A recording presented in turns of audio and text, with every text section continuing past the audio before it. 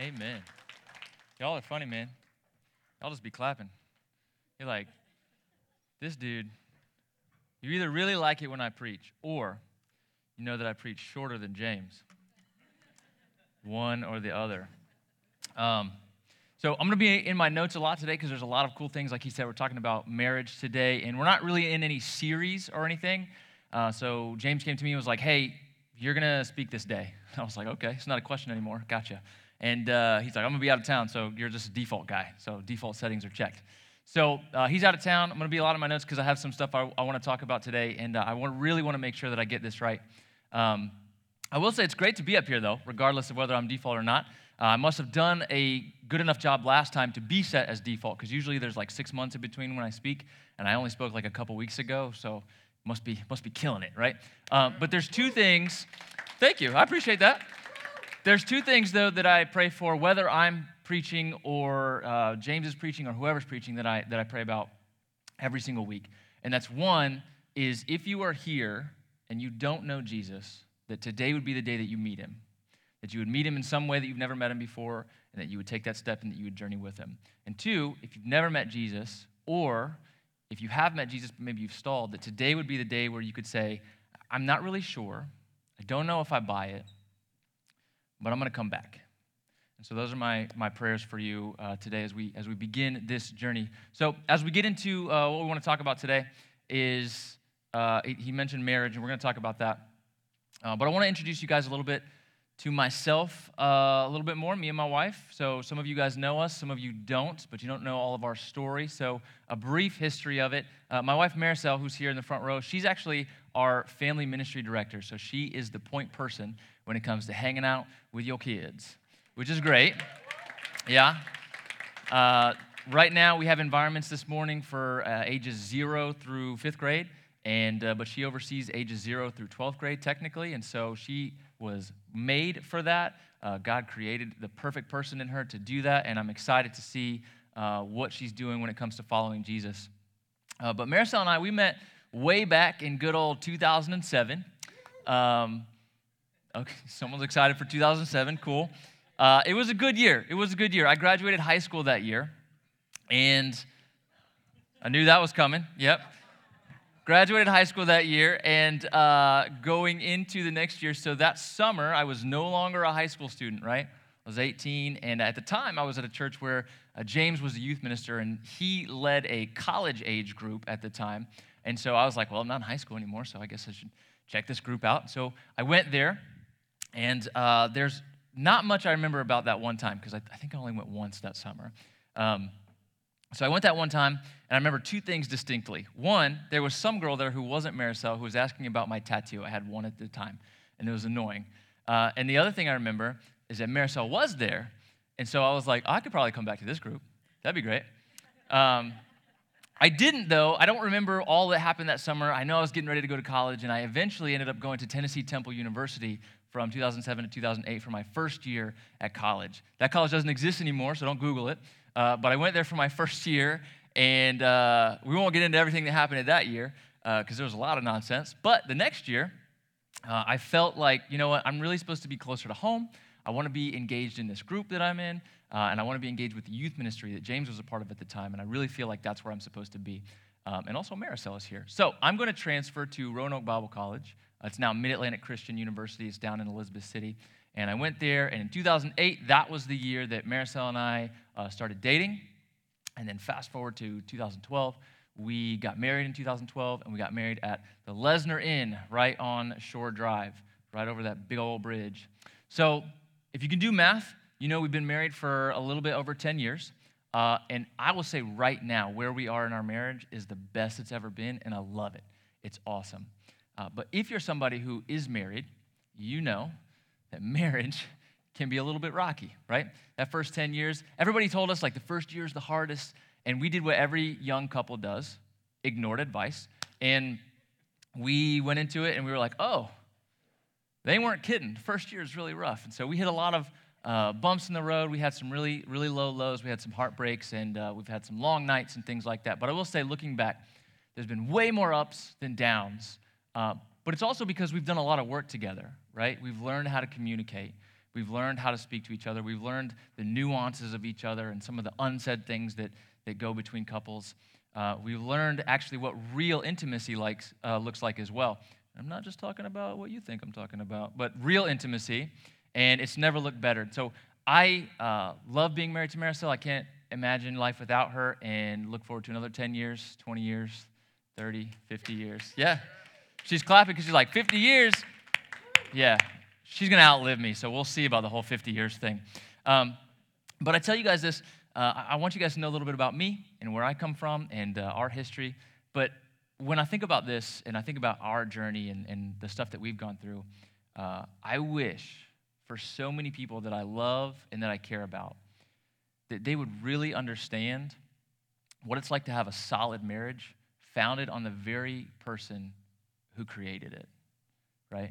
We believe that God created marriage. And I wish that every married couple could understand that marriage will never be perfect. And if you're married, you understand that. But it can be more perfect, to borrow a phrase, right?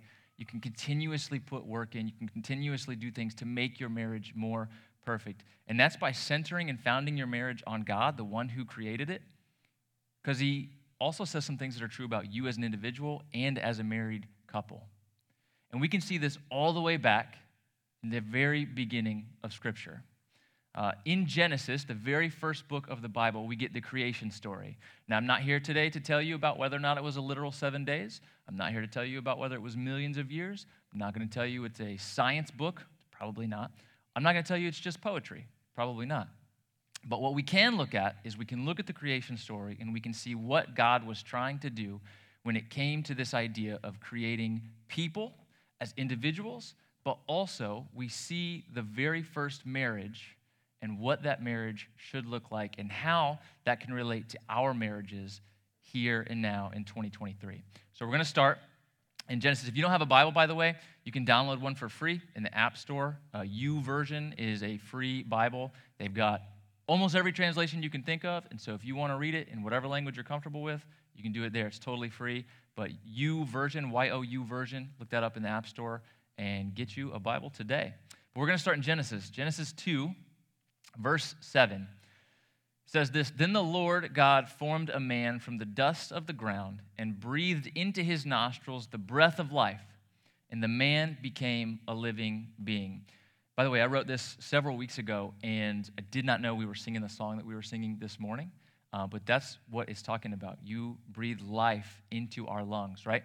I'm not going to do this on every verse, by the way. We are going to get through and we'll get out on time. So it's not going to be one at a time. But in this verse, there's so much already that's packed.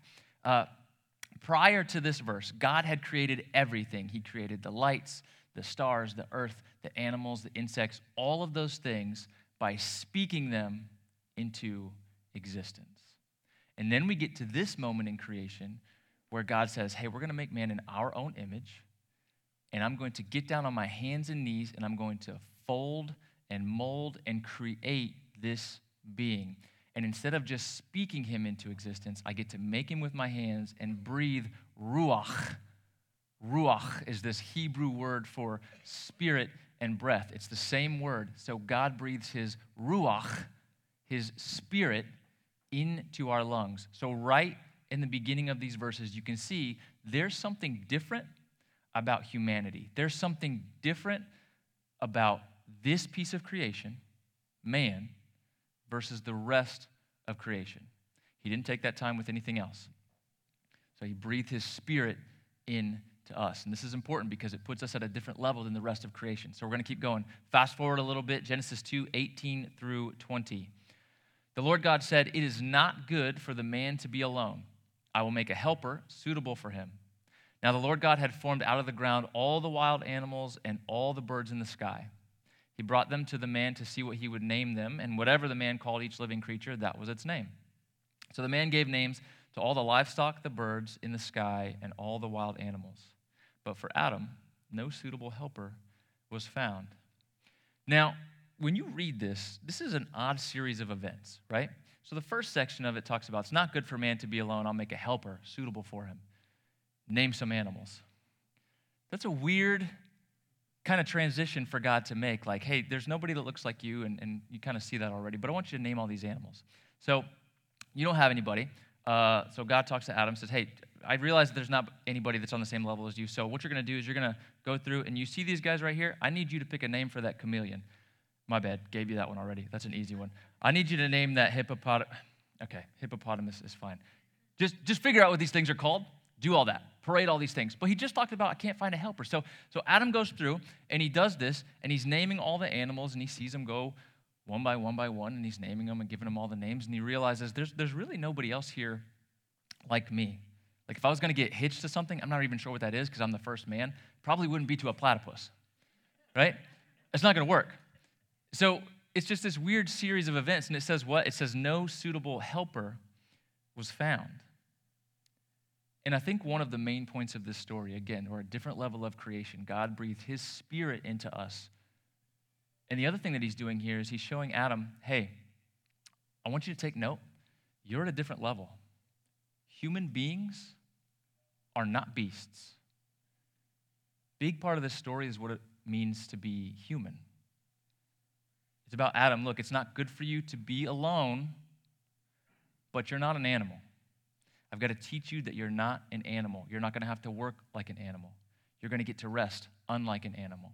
You are different from everything that I have created thus far, and I need you to understand how crucial you are to me. You're at a different level. Being human means you're not an animal. So we keep moving forward. Genesis 2:21 through 24. So the Lord God caused the man to fall into a deep sleep, and while he was sleeping, he took one of the man's ribs and then closed up the place with flesh. Then the Lord God made a woman from the rib he had taken out of the man, and he brought her to the man.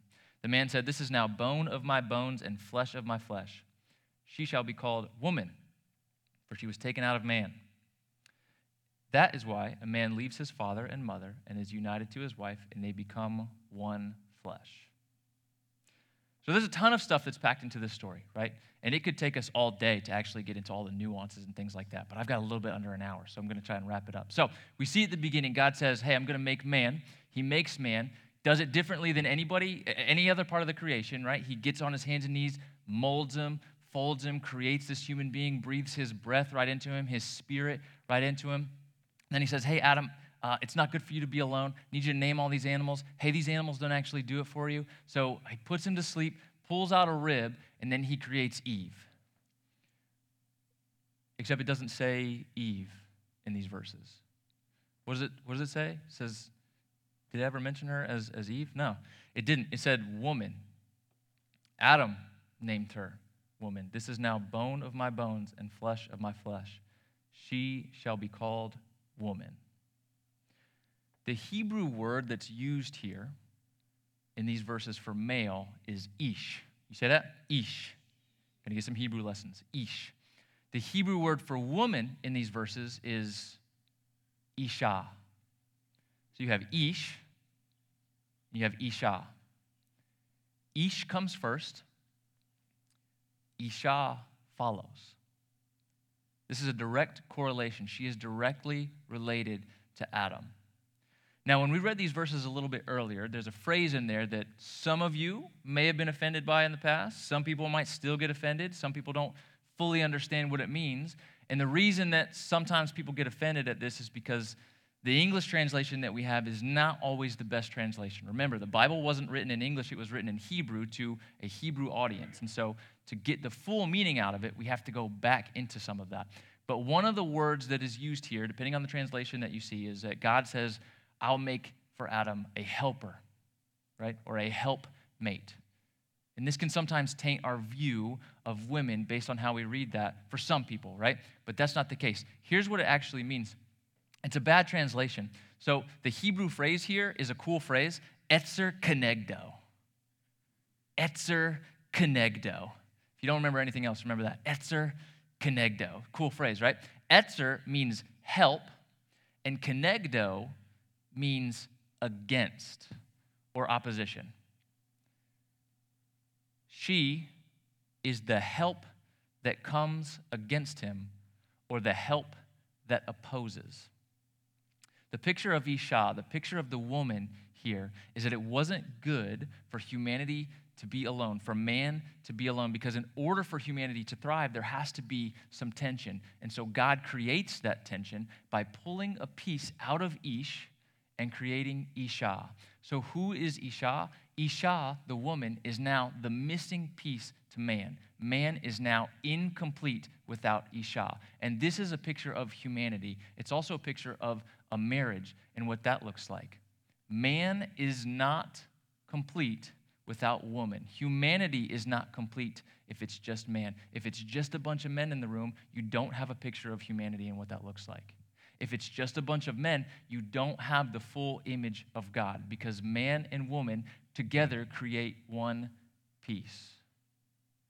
It's only when male and female together make what we have to be humanity. She is the help that opposes. And there's one thing that we find in marriage, and if you've been married for a while, then you may be familiar with this concept of the wife opposes us, right? But in her opposition, she is our greatest help.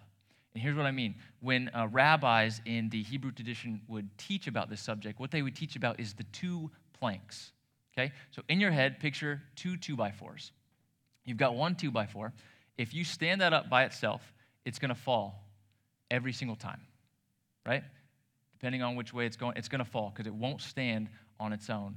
But when you bring that second plank up and you put them together and they make this pyramid, this triangle form, those two planks together are working together in opposition to help stand each other up and to build a foundation. This is what God was doing in this creation story, is he makes man, pulls a piece out of him to make woman, and so now without the two together, humanity can't thrive. There is no tension. If one plank is up by itself, and it's going to fall over. It doesn't have that opposition. It's missing a piece. In marriage, that other person is the part of me that I am missing. So only together are we the full picture. And when they come against your design, they support you. This is the picture of marriage that's painted for us in this creation story.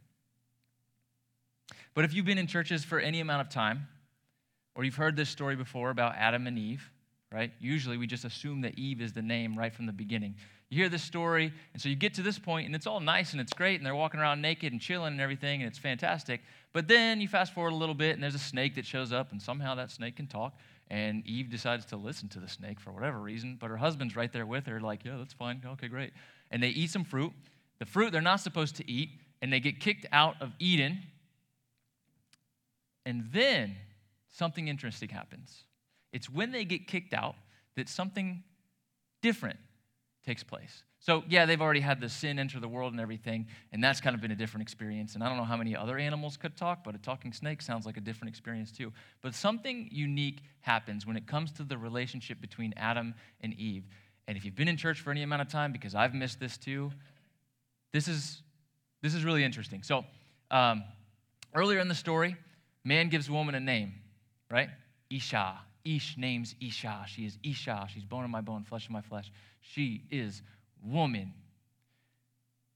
But in Genesis 3, chapter 20, it says this: Adam named his wife Eve because she would become the mother of all the living. He already gave her a name. He named her Isha. See, Isha speaks to who she is. Isha speaks to her essence. Isha, the piece that is missing from me. This is how you were created. This is who you were created to be. But then after sin enters the world, after the fall, after they do what they aren't supposed to, and they're kicked out of the garden, it's almost like his view of her changes. And he doesn't see her for who she is, but what she can do. Because he names her Eve. Why? Because she would become the mother of all the living. See, before the fall, Adam sees her not for what she can produce, not for what she can do for him, not for the fact that she's a birthing machine, that she's put on this planet to produce offspring, but he sees her for who God has created her to be, and he names her as such, and he holds her with this high value and this high view. You are the piece that is missing from me. And then the fall happens, and that view completely changes to almost, well, what can she do? And is that valuable to me? And Adam names her out of that. Now, her identity doesn't change. God still sees her for who she is and who she was created to be. Her actual identity doesn't change, but Adam has placed a new identity on her and operates out of that mindset. And I think for a lot of us in this room, maybe you're watching online, maybe you're listening in a podcast later, there are a ton of marriages that are not experiencing the marriage that is defined in the Garden of Eden. There are a ton of marriages who you're looking at your spouse and you're saying, well, what value are you of to me? What can you do for me? How are you helping me? And we stop viewing our spouse as the missing piece of me, right? And we start looking at them for, well, yeah, but they're just not doing anything for me. And it taints our view of what Scripture tells us is the missing piece, right? Your spouse, if we're to take this imagery presented to us in the very beginning of Scripture, literally, which I do, your spouse is the missing piece of you that makes you complete in that spiritual sense. And you are no longer your own, but you are one being, one entity, one team, the full image of God. You both bear his likeness. You both bear his image. And now you represent the fullness of humanity. And instead of looking to see what your spouse can do for you, we should be seeing them as God has called them to be. And when we do that, when we change our view and see them as the missing piece of me, then not only am I going to say, wow, you're my missing piece and I'm going to hold you in this high view, but now I'm going to say, well, what can I do for you? See, I'm not going to place value on you for what you can do. I'm going to place value on you because of who you are. And as a result, I'm going to want to do things for you versus waiting for you to do things for me. And I think in churches, I can't speak to this for all churches, but I think Church Capital C hasn't really done a great job of really explaining this process. And there's all kinds of marriage classes and things like that they do on the side, but I think speaking from stage on marriage is a huge thing that we should do way more often because marriages are hurting. I know it. I see it. I talk to people on a regular basis of people who are like, man, I just wish my marriage was different.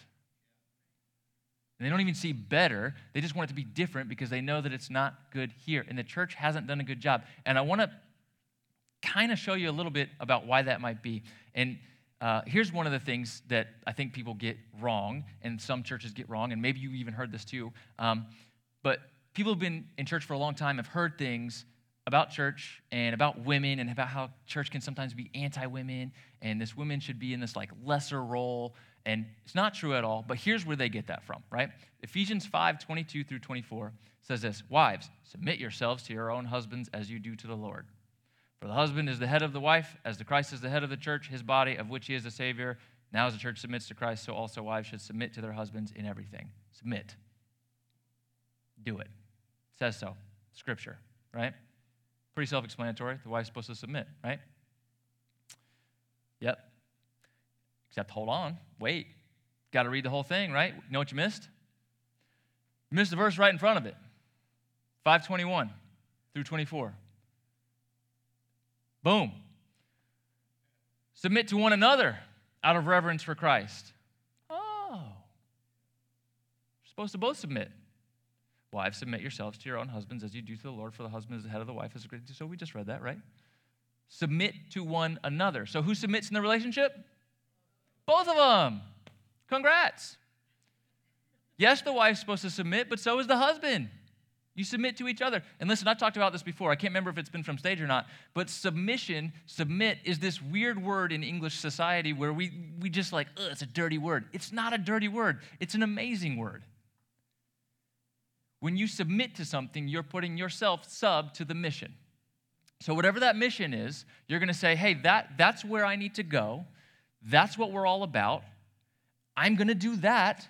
and everything I can to make that happen. When it comes to your marriage, that's your spouse. Your spouse is your mission. So you put yourself below your spouse. That's all submission is. And you get this. You see this in your jobs. You see this in if you're involved in a sport or something like that. It's not about you. It's about the team. It's about the goal at the end. When it's about you, you fail.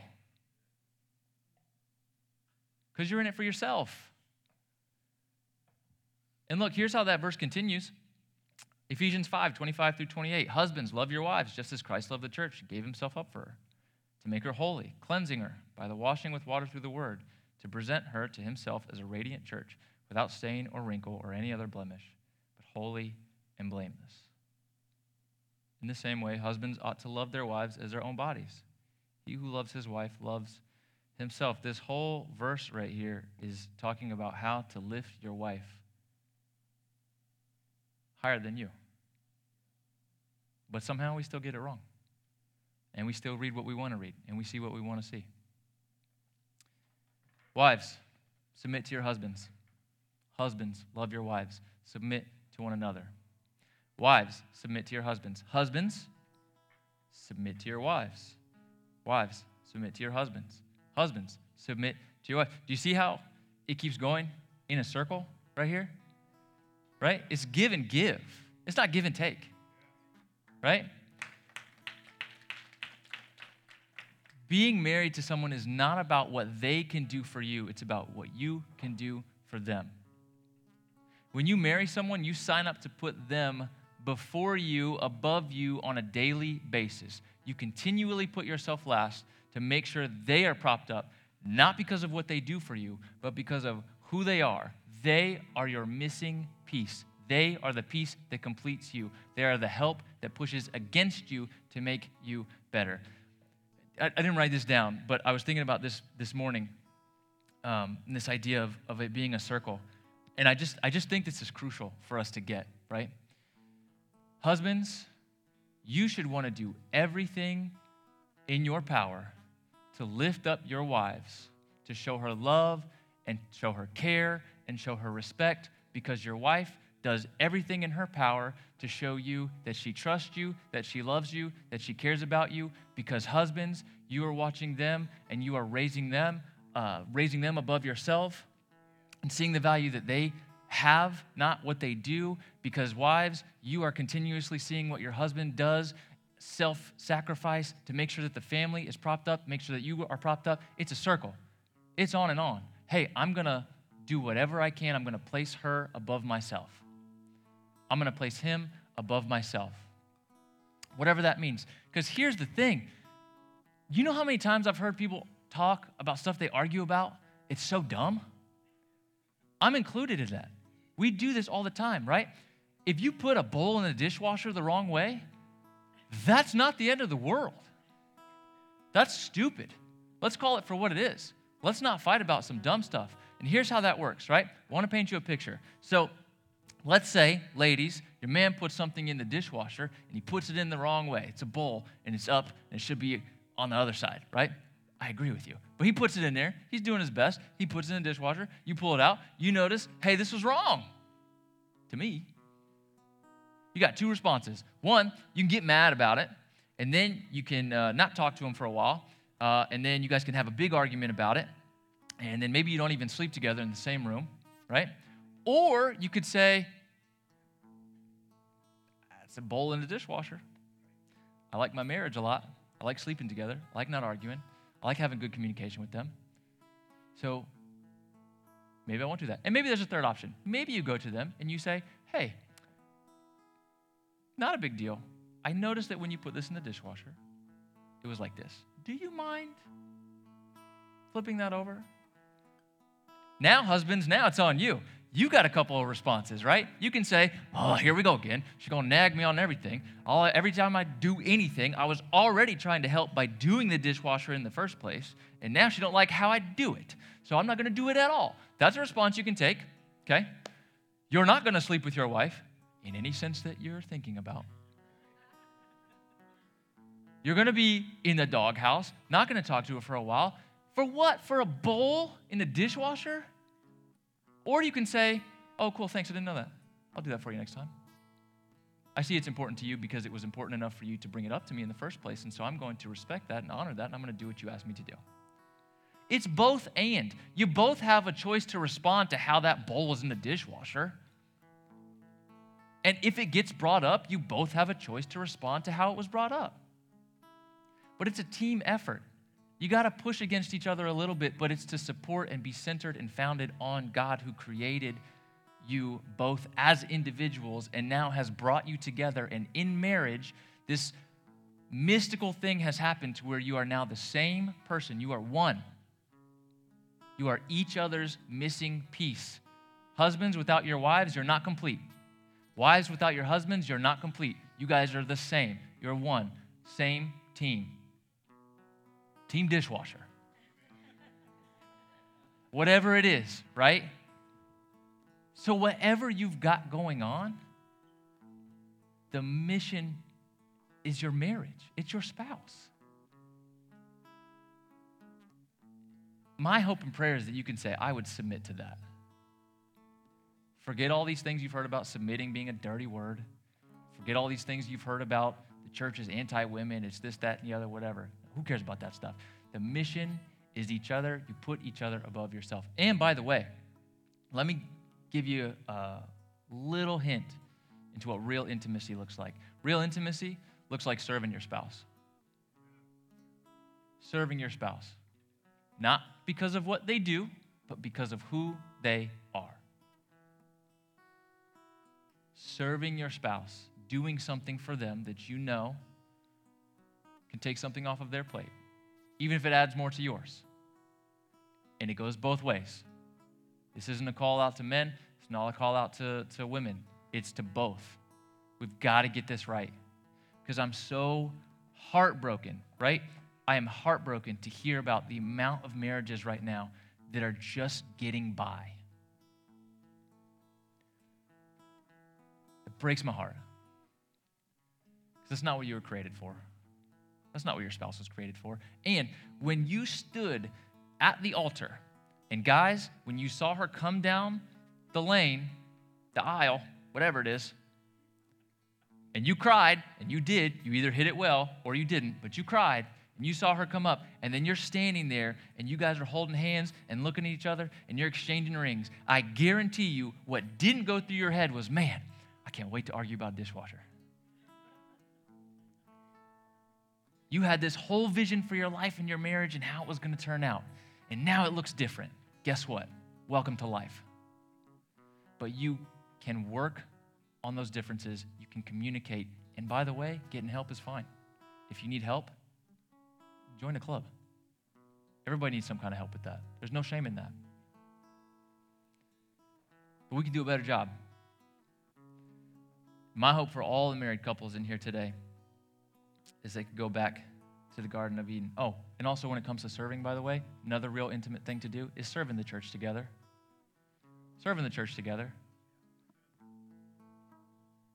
Men, if your wife is serving and you're not, step up. Step up. Be here. Get here. Serve. Ladies, if your husband is serving and you're not, step up. You're both getting called out. Step up. Serve together. Even if you're not even fully I really don't know, but it's important to your wife, to your husband. You say, it's important to you. Got you. I'm going to do that because I'm going to place you above myself. And I'm going to continuously place you above myself. I will crawl through glass, lava, you name it. If it means that you don't have to step on any of that, I'll lay down so you can walk across my back and do that. That's what it means to be married. And husbands, we're the ones that are called in Scripture, by the way, to die. You know how Christ loved the church? He died for them. In that verse we just read, husbands, love your wives as Christ loved the church. He died for the church. So are you willing to put down your life for your wife?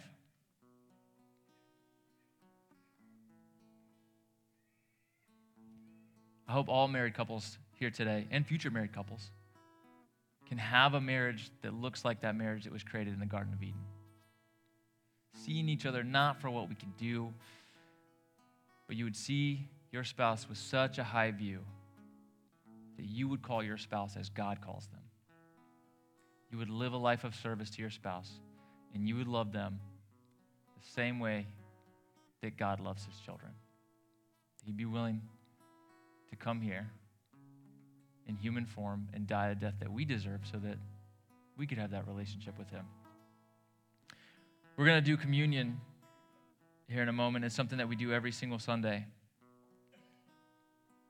And I know for some people out there, this is probably sometimes it's just a moment where you get a little snack. I've been in church for a long time since I was a kid. I know. For some people, this goes right by you, and you open the thing, and you pop it back, and you got a little piece of cracker, juice. It's not that great of a snack, but, you do you. But there's so much more to this than just having a little crinkly snack.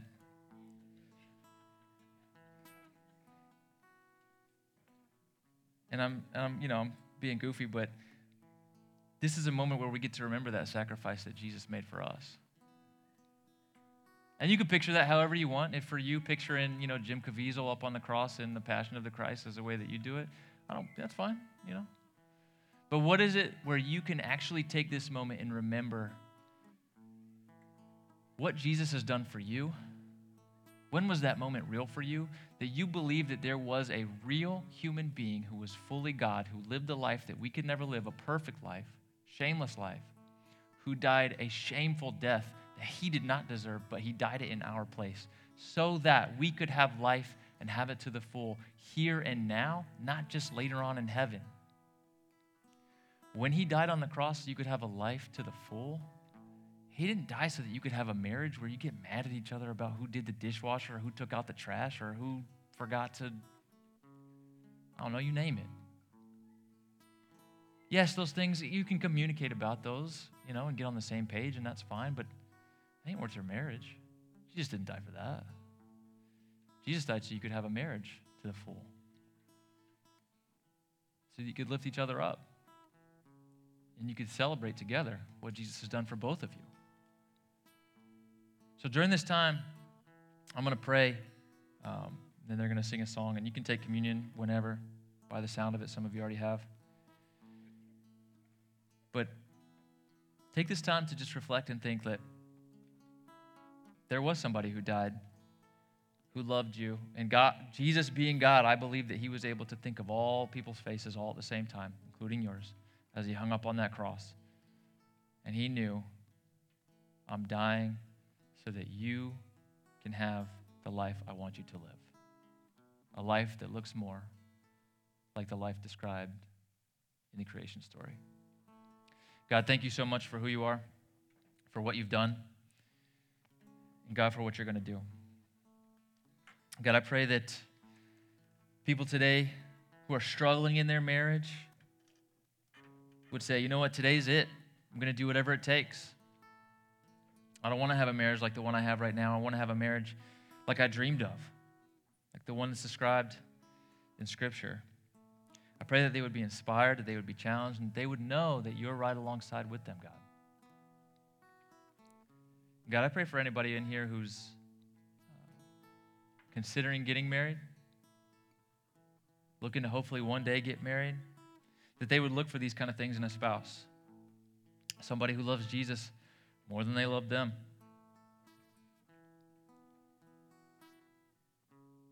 God, I also want to pray for anybody in here who feels called out, maybe that their marriage didn't work out the way they thought it would, and it's over. That you're a God of resurrection. You're a God of second chances. They don't have to live in that shame. They don't have to live with that guilt because you died for that. You died so that we could have a life and have it to the full. God, I pray for everyone in here that they would remember you, that they would focus on you, and they would live a life that you've called them to live and journey with you. In your name we pray. Amen.